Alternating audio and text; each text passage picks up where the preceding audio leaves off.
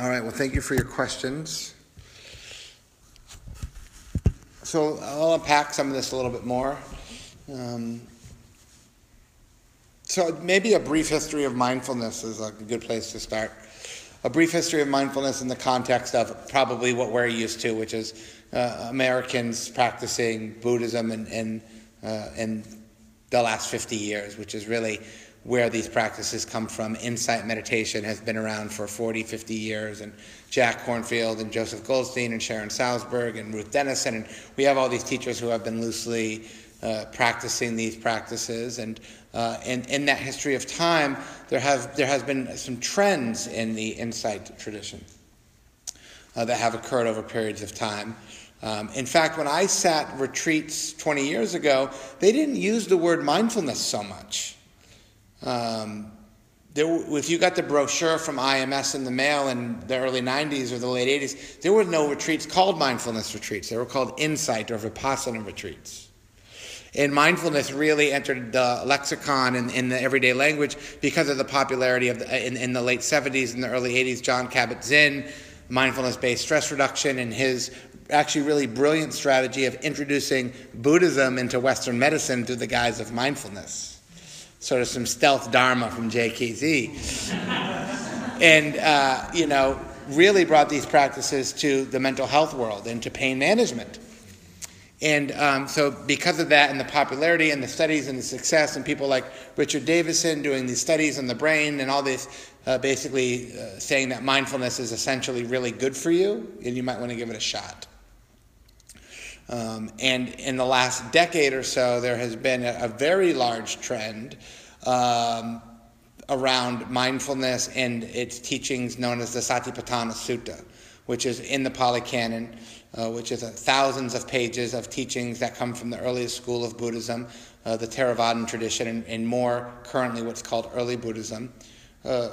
Satipatthana is 20 pages of the 5,000 some odd pages. And it's really been kind of, to some degree, worshipped. It's very trendy in the insight world. And Satipatthana is the direct path to liberation. It's like, I want to get on that path.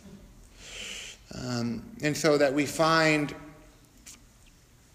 that as a culture and a society, and to some degree as American Buddhists, if I could even say that we've really kind of doubled down on the mindfulness box as sort of being, of all the Buddhist teachings, mindfulness is the one that you need, it's the one that you got to have, and it's in the Satipatthana, and that, the other 4,880 pages are sort of like,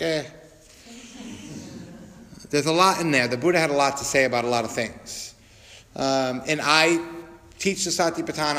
I really like the Satipatthana. I'm not here to give a derogatory talk on mindfulness or the Satipatthana, but I want to widen the view a little bit wider so that way we might be able to see some of the other things that we're missing out on and some of the ways in which we might want to expand our mindfulness view and really include these metta practices or the attitude of non-harming, the experience of non-harming. And even nowadays, if you go to Spirit Rock's website or IMS's website or any retreat center's website, there's, if there's 28 retreats a year, 26 of them are mindfulness retreats and 2 of them are metta retreats.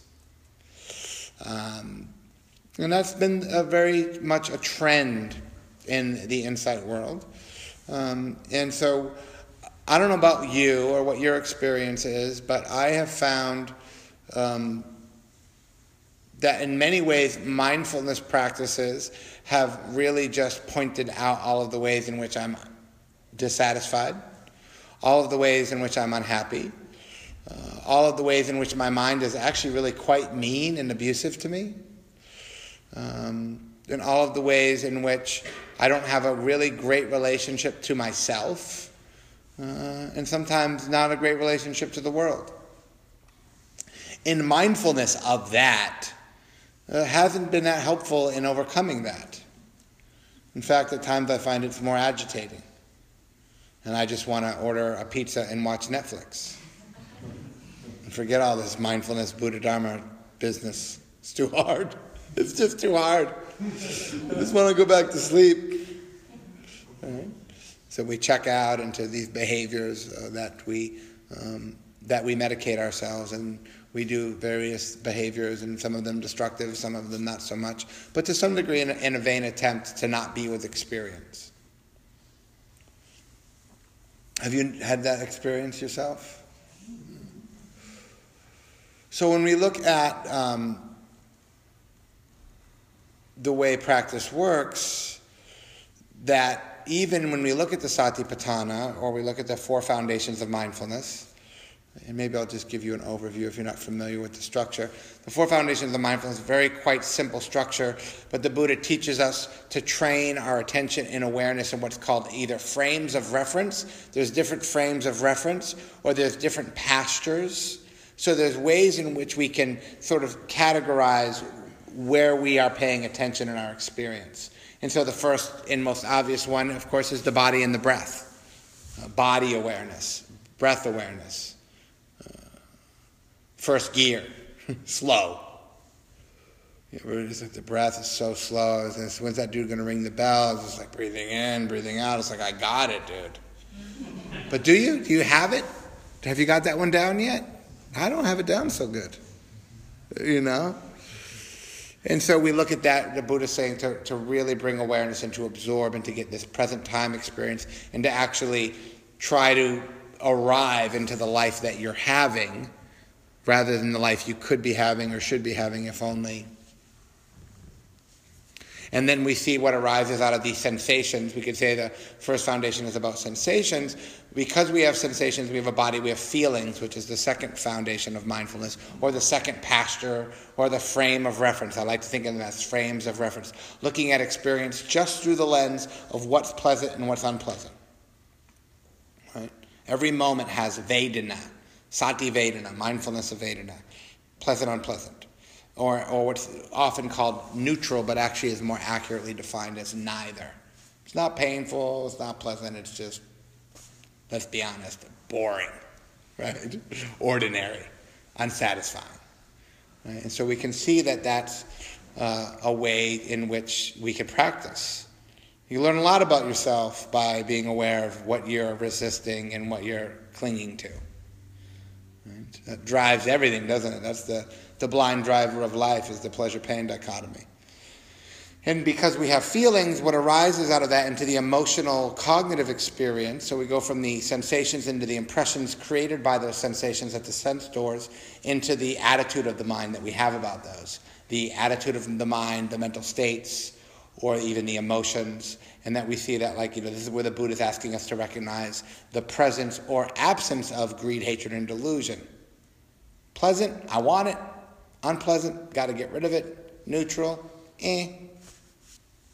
Pizza and Netflix, why not? What's the big deal? What's the harm? Right? And then we start to open to the Dhammas, which is the 4th foundation of mindfulness, which essentially can be summed up into 2 things where we're trying to overcome mental hindrances, we're trying to overcome craving and aversion and restlessness and lethargy and doubt, and we're trying to cultivate awakening factors. So in the cognitive experience and the psychological experience, we're being asked to recognize these activities of, am I being hindered from being free? Or am I cultivating mindfulness and equanimity? And so that is the way that the Satipatthana is laid out. It's very didactic, it's quite cognitive, very instructional, and at times quite confusing.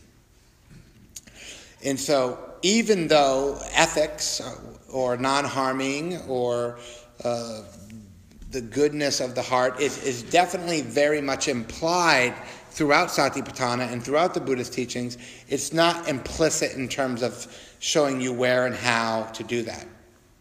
So when we start to use metta vipassana as a system for working with the foundations of mindfulness, we really start right where I started, which was really trying to bring a sense of goodness, kindness, may I be at ease. And these are harder to find. It's easy to find the in-breath. But where's the kindness? Where's the non-harming? Where's the goodness? That's not as easy to find as the in-breath, is it? You thought finding the in-breath was hard. Now find that. And that's very right brain. That's very iconic. That's emotional. That's, my first teacher calls it in the Buddhist endeavor, the beautiful spiritual emotions, which is a term that I feel much more comfortable saying than I did many years ago. But we do have these beautiful spiritual emotions of kindness and compassion and forgiveness. They're there. They're not as easy to access as the in-breath, probably, or the out-breath, but they are there, and we want to incline towards those, recognize these qualities, and begin to integrate them into the body, into the breath.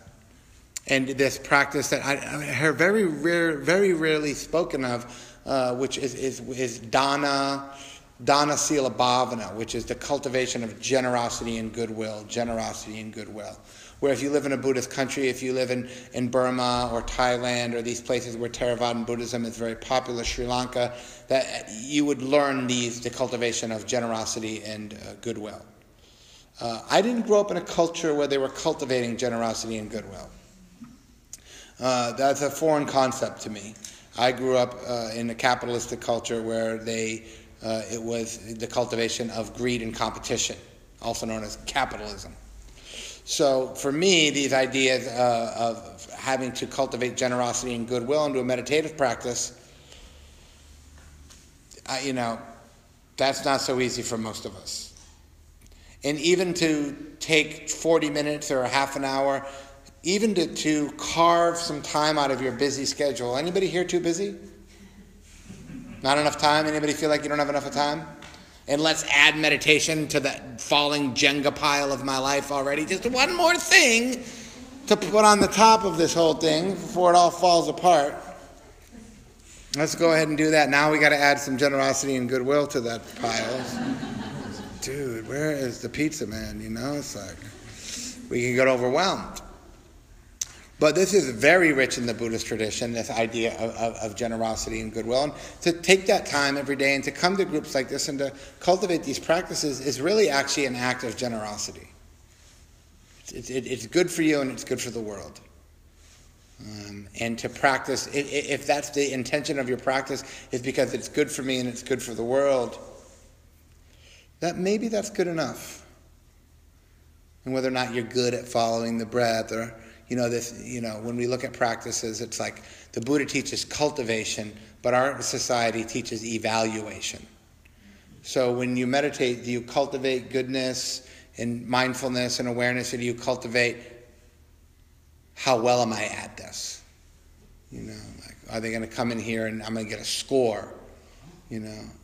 I can't tell you how hard it has been for me to turn down the voice in my head that just comes in when I'm practicing and goes, "What's going on down there?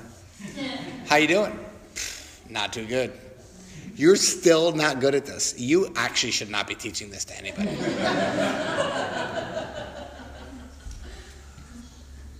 It's just like, I'm like, who and where, still. And do I have aversion to that? Do I have an attitude about that? Or can I also be kind to that character? And so we practice in this way, and this becomes a really great baseline for this body anchor. Sometimes we use the word anchor. I use the word home base of my practice. That these are the ideas that I come back to. This is the starting point when I get distracted in my meditation practice or my busy life, or I'm concerned about my relationships or my finances or the traffic and the weather and there's a lot of things to be concerned with. Then I don't have time to get back to the goodness and the presence and the kindness. I don't have time for that today because I have too many problems to solve, too many difficult people to deal with, too much stuff to do. Don't have time for that feeling. And so, when we start to draw these out and integrate those into the practice. So we started this evening by bringing that quality, that presence and that ease to the reality of change, to impermanence. Things change. Probably conceptually, probably one of the most easiest Buddhist teachings to understand. Do things change? Of course. But how well do you behave and how well are you able to cope with or to manage life when it actually does change? When the job ends and the rent goes up and the relationship ends or the the family member gets sick, or whatever it is, how often do you think to yourself, do you pause and go, oh yeah, that's right, this happens. This is really hard right now. I need to take care of myself. I need to be with this experience. That's not what I do. I fix and control and predict and blame because things are changing to not my preference. You have preferences about how things are supposed to go and how things are supposed to change? I have a schedule on my phone that tells me everything that's supposed to happen in the future. My phone is not that smart, it turns out. It's wrong all the time. I'm like, but it says here you were going to be here at 11:30. It's just that we're so conditioned for things to be so neatly stacked up. And this is why we have such a hard time learning how to be with these experiences. So really, to sit quietly by yourself and to bring kindness and acceptance. Sometimes I think the nature of metta actually at the very core is about acceptance. My friend Josh Korda in New York talks about that a lot. That the spirit of metta is about to accept and to allow things to be the way that they are. And even to just do that in 30 minutes is really quite difficult. And again, this is the first characteristic, the characteristic of experience is impermanence. The Pali, it's anicca, which is actually a poorly translated term because nicca means absolute. It means absolute.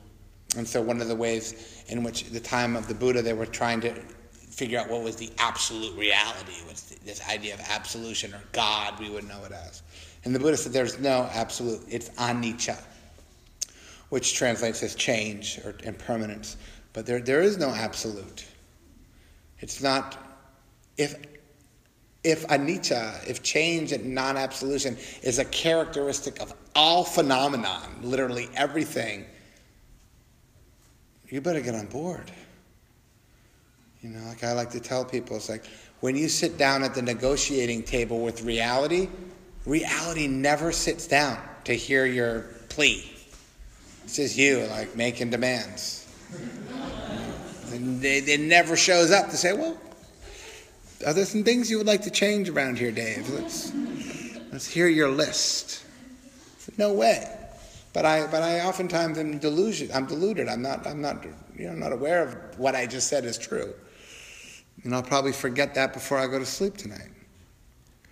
Right? And this is why, because of all of this, we have dukkha. We have this characteristic of dissatisfaction, which I translate as messy. Things are messy. Life is messy. Relationships are messy. The mind is messy. The heart is messy. Probably the most other accurate translation is the word vulnerable. Is that we get beat up a little bit along the way. We get wounded. We're human beings. We don't get what we want. We often get what we don't want. Things don't go our way. Some of us get wounded in very, very horrifying and traumatic and really just unforgivable ways. And that's how it is. It's like that for many people. And so the range of dukkha is really quite broad. Everything from my back hurts a little bit to sitting here to people that I've loved have died and will die, and that people get abused and the suffering. And so that's a pretty big range of experience. Now, trying to just understand that conceptually does very little in our ability to actually embrace that that's true. This is where knowledge and being smart and is very limited, I think, for us. And I think that as a culture we really value that. We value smarts and intelligence and what in Buddhism we call wisdom. But we forget in the Western paradigm often that wisdom also includes compassion.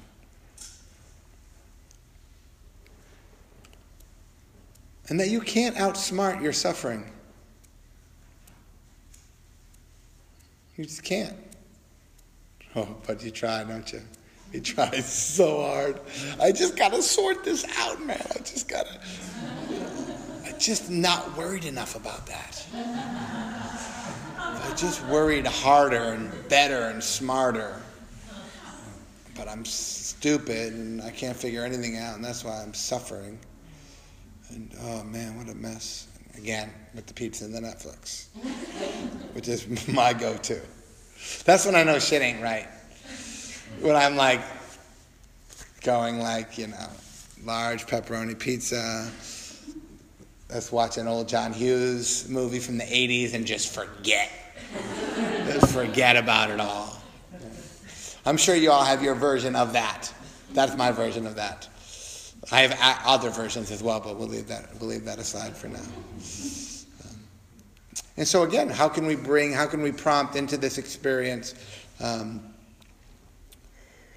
kindness and cooperation and acceptance and ease and really even trying to bring the metta into a compassion, which I think is actually a very advanced practice. I think that compassion and forgiveness are quite advanced practices, and I actually oftentimes feel that people are encouraged to cultivate them and to work with them too quickly. I think that we have to have a pretty healthy diet of metta bhavana, of kindness and sila before we start to. I think that sometimes we move too quickly into that. Forgiveness can be a practice that people, I feel, move into too quickly. We're not ready. There are certain experiences that I've had in my life where I wasn't ready to have compassion for some of those experiences. And I think that we have to be honest with ourselves at times about where we feel willing or able to do that and to bring compassion to some of our challenges. And sometimes we just say, maybe I'm just not ready for that yet. And then I can back into this metta practice. I can be at ease, breathe in, breathe out. Not that I'm having aversion towards it. I'm not trying to get rid of it. I'm just not ready to go there yet. And this happens, I work to some degree in therapeutic circles and have worked in substance abuse and addiction treatment for a long time. And I feel very strongly that a lot of times in the culture and in substance abuse treatment, they try to get people to move through their suffering too fast. And maybe you shouldn't do trauma therapy with the person who's been sober for 2 days. Just saying. Maybe they're just not ready for that yet. So I think that we have to be careful also about the type of metta vipassana diet we try to acquire. And then, lastly, or to continue, all of this, right, completely brings us and allows us to arrive into the self, or I call the selves. How many of there are you in there? The worried self, the scared self, the jealous self, the happy self, the excited self, the betrayed self, the nobody understands me self, the compulsive caretaker self. What's that? The judgmental self, the critical self. I could go on for hours. What are your top 5? It's just like but they're all not self. They're all anatta. They're not you. But when they arise, they feel very much like you, don't they? And this is again where sometimes I think people get caught into this mindful bypass of there's so much emphasis placed on this present moment. The power of now, all of this pop culture stuff about being present. I don't believe that there's such a thing as a present moment. I've yet to find one. I've been looking hard. I don't believe it's there. I don't really subscribe so much to the idea of past and future.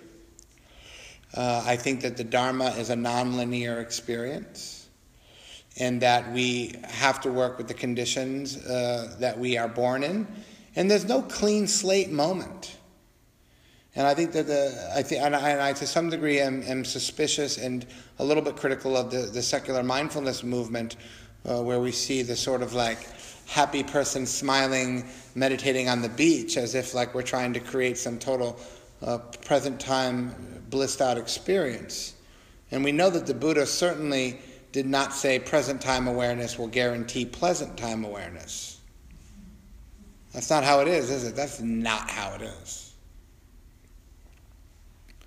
And so when we even come into the context of now-ish or real time, karmically we're coming into these conditions that have arisen and co-arisen and they co-arise and they pass and they come back, and I remember this and I feel sad about that and I'm not really resolved about this, and all it's a big mess.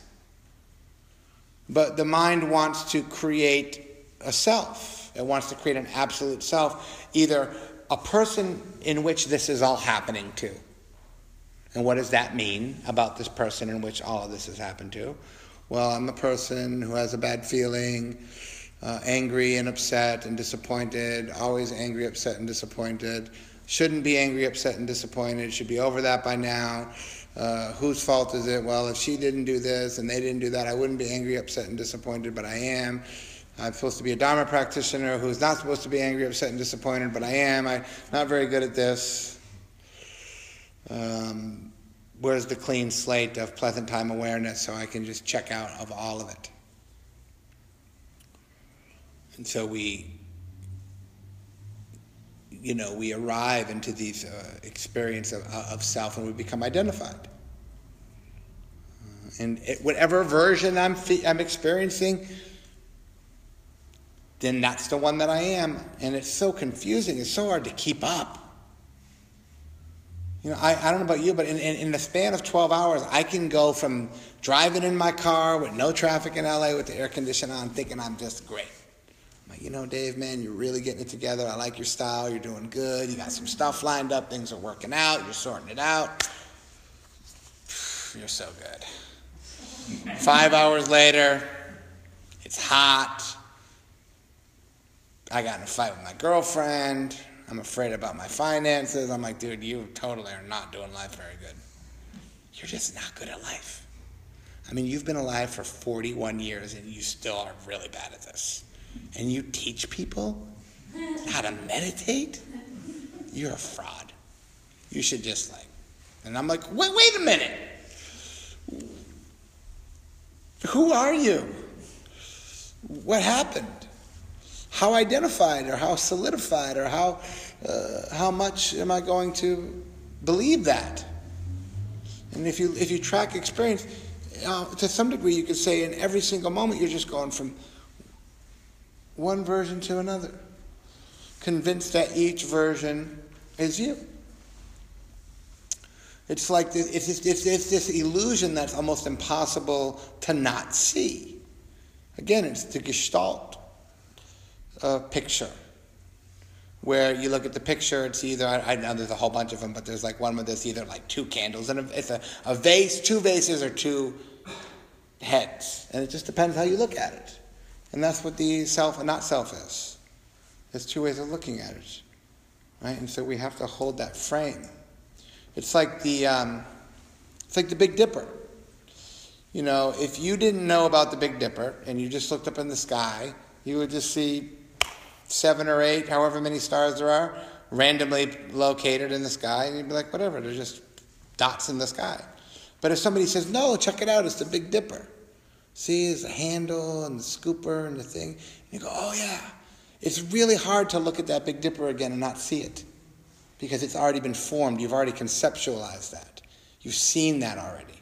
And that's the self. It's hard to not see because you've seen it so many times. Right? And of course, this is only one side of the coin. What about the relationship you have to the versions of the self that you have? And this is where really the metta vipassana, I feel, takes on a much bigger role, where there are all these parts. There's the worried part, the worry self, all the versions we went through. But then there's the part of myself that needs the kindness. There's the abandoned sense of self, or there's the part of myself that is calling for my attention.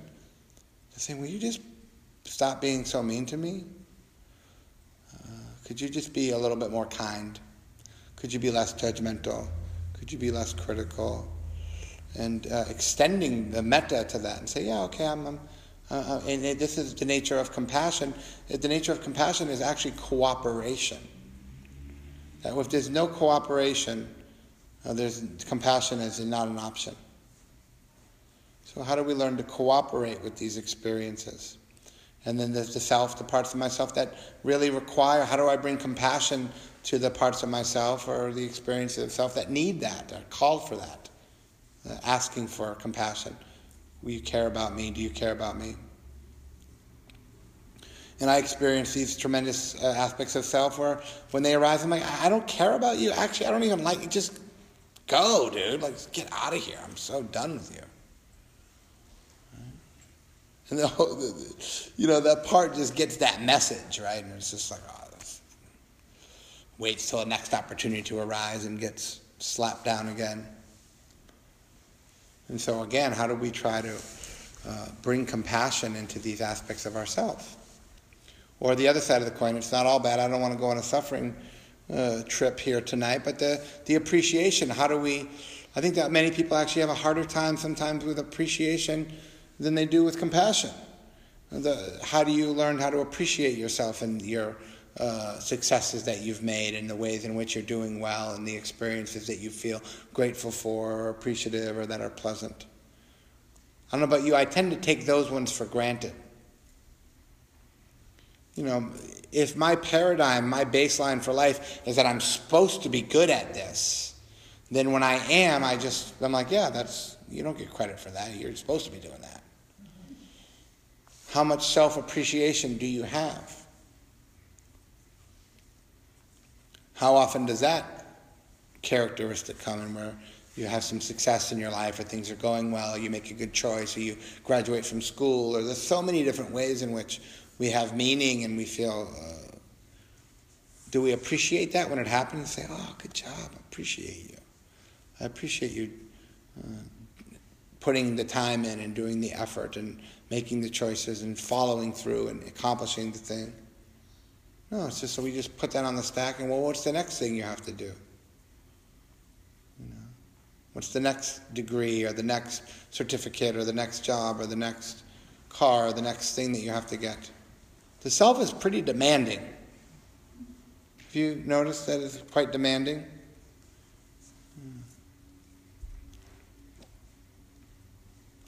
I certainly have. So we find that if the theme here is bringing awareness and kindness to change, into difficulty, into self, how many variations are there on that theme? Quite diverse. So if we can really try to back it into, well, okay, let's just stay with that theme. Well, from a practice perspective, it's actually really quite simple. It's not esoteric. It's not complex. You could have meditated 2 or 3 times in your life, and you can start to practice in this way, in this metta vipassana. And in these characteristics where you're cultivating 2 qualities is A, you're training the attention, which is essentially the mechanism in mindfulness, is that we train the attention. We become aware of the disturbances, we become aware of the benefits, we kind of start to learn our way around the territory of the mind and body, which is helpful, but it's really only half. And I would argue that it's the less liberating half. Right?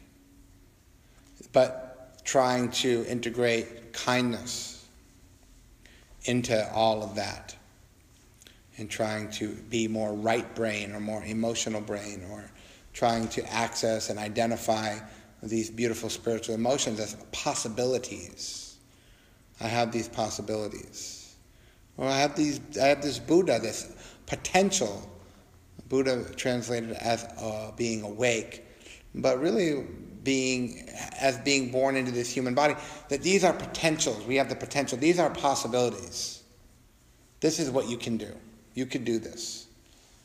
Oftentimes said that the Buddha would say, I wouldn't ask you to do it if I didn't know that it was possible for you to do this. Right? And really we look at our humanity, and I think that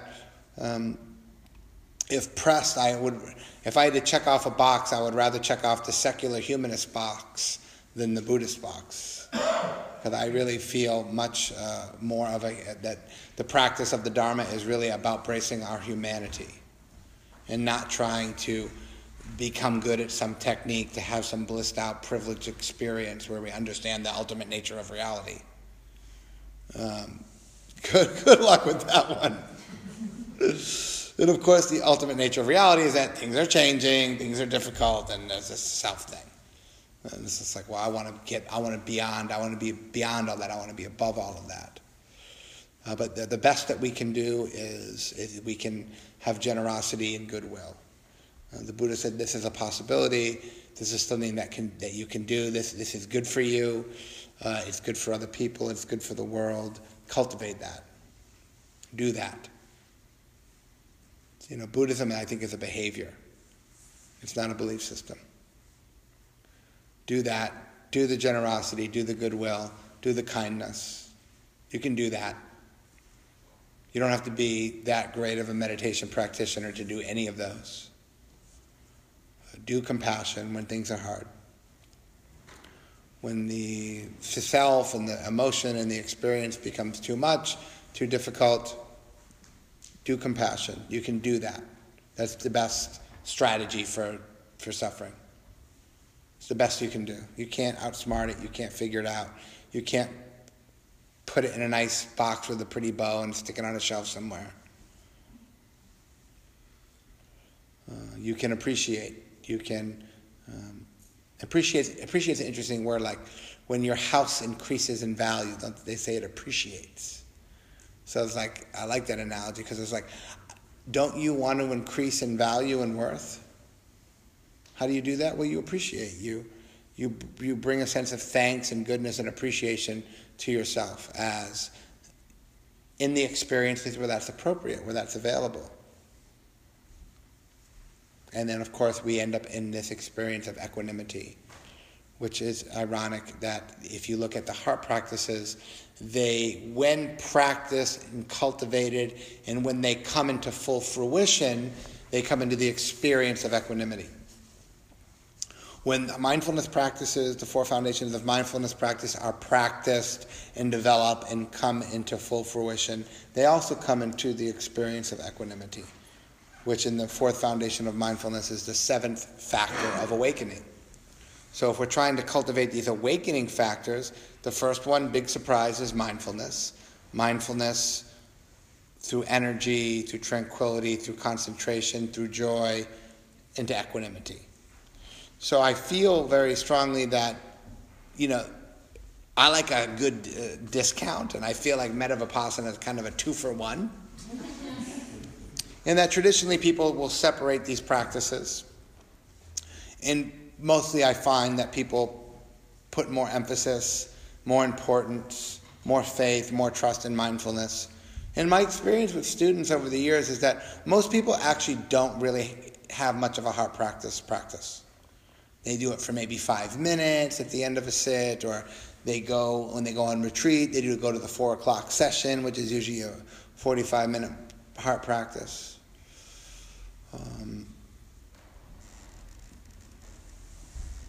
And I think that that's been a big disservice to practitioners. Is this idea that mindfulness is totally the best, and like you could totally be kind to if you feel like it. Kind of like if you feel like it later on, maybe you could also do these other things. If you look at, if you go, probably 50 books a month come out on mindfulness, and maybe 1 book a year comes out on metta practice or the heart. So when we start to experience equanimity, which is often taught as a practice, but I find that equanimity is more of an outcome of practice. We could say that practices are put in two categories. There's skills and there's qualities. So we develop all these skills and we experience these qualities. And equanimity is a quality that is both wise and compassionate. And it allows us to have the accurate frame of life is tragic and beautiful. There is sorrow, there is happiness. There is joy, there is disappointment. That these vicissitudes, that there is actually this dialectical paradox of experience, that it's both and. And it's always both and. And this is also the experience of right view. Do we see things clearly? Right view comes from this Pali term samaditthi. And one of the things that's problematic, I think, is that sama is usually translated as right, which really helps with the black and white thinking, doesn't it? I either have right view or I have wrong view. I either have right intention or I have wrong intention. But sama actually, from the Pali, means complete. But it would be weird to say you have complete speech, complete effort. But it means complete. It means that you've completed something. It means that you've fully arrived into the cultivation of the Eightfold Path. So you have complete view. Samaditthi, right view, complete view, equanimity. Life is beautiful, life is tragic. Life is painful, life is pleasurable. Sometimes I get what I want, sometimes I don't get what I want. That this is how it is. That's the complete view. And so we could say that actually Dharma is a perspective. It's a way in which we see clearly the issue at hand, and that we've learned how to respond in a way that decreases harm and decreases suffering for ourselves and others. And that will probably keep you busy on most days. So if you're looking for something to do, you have some free time on your hands, you could give that a shot. And I think that you would benefit from that, as would the world. So I do want to take some questions and have some dialogue. So I want to save some time. We have maybe 20 minutes left. So thank you very much for your attention. Really appreciate you listening and hearing some of these ideas. These are, of course, some of my thoughts and some of the ways that I hold the practice and the benefits that I've experienced and some of the challenges that I continue to face. So I hope that this is useful to you. And so thank you. And happy to hear any questions or really any comments or anything at all that's on your mind about any of these ideas. So thank you. Yes, please. My name is Jill. Hi, Jill.